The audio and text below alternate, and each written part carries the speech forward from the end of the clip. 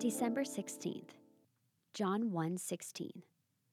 For from his fullness we have all received grace upon grace. Did Jesus really want to pay for our sins on the cross? Does he really want to credit his perfect life to us? Yes and yes. The word Jesus took on human flesh because he created us, loves us, and desires a relationship with us. We broke his law, violated his character, and turned our backs on him.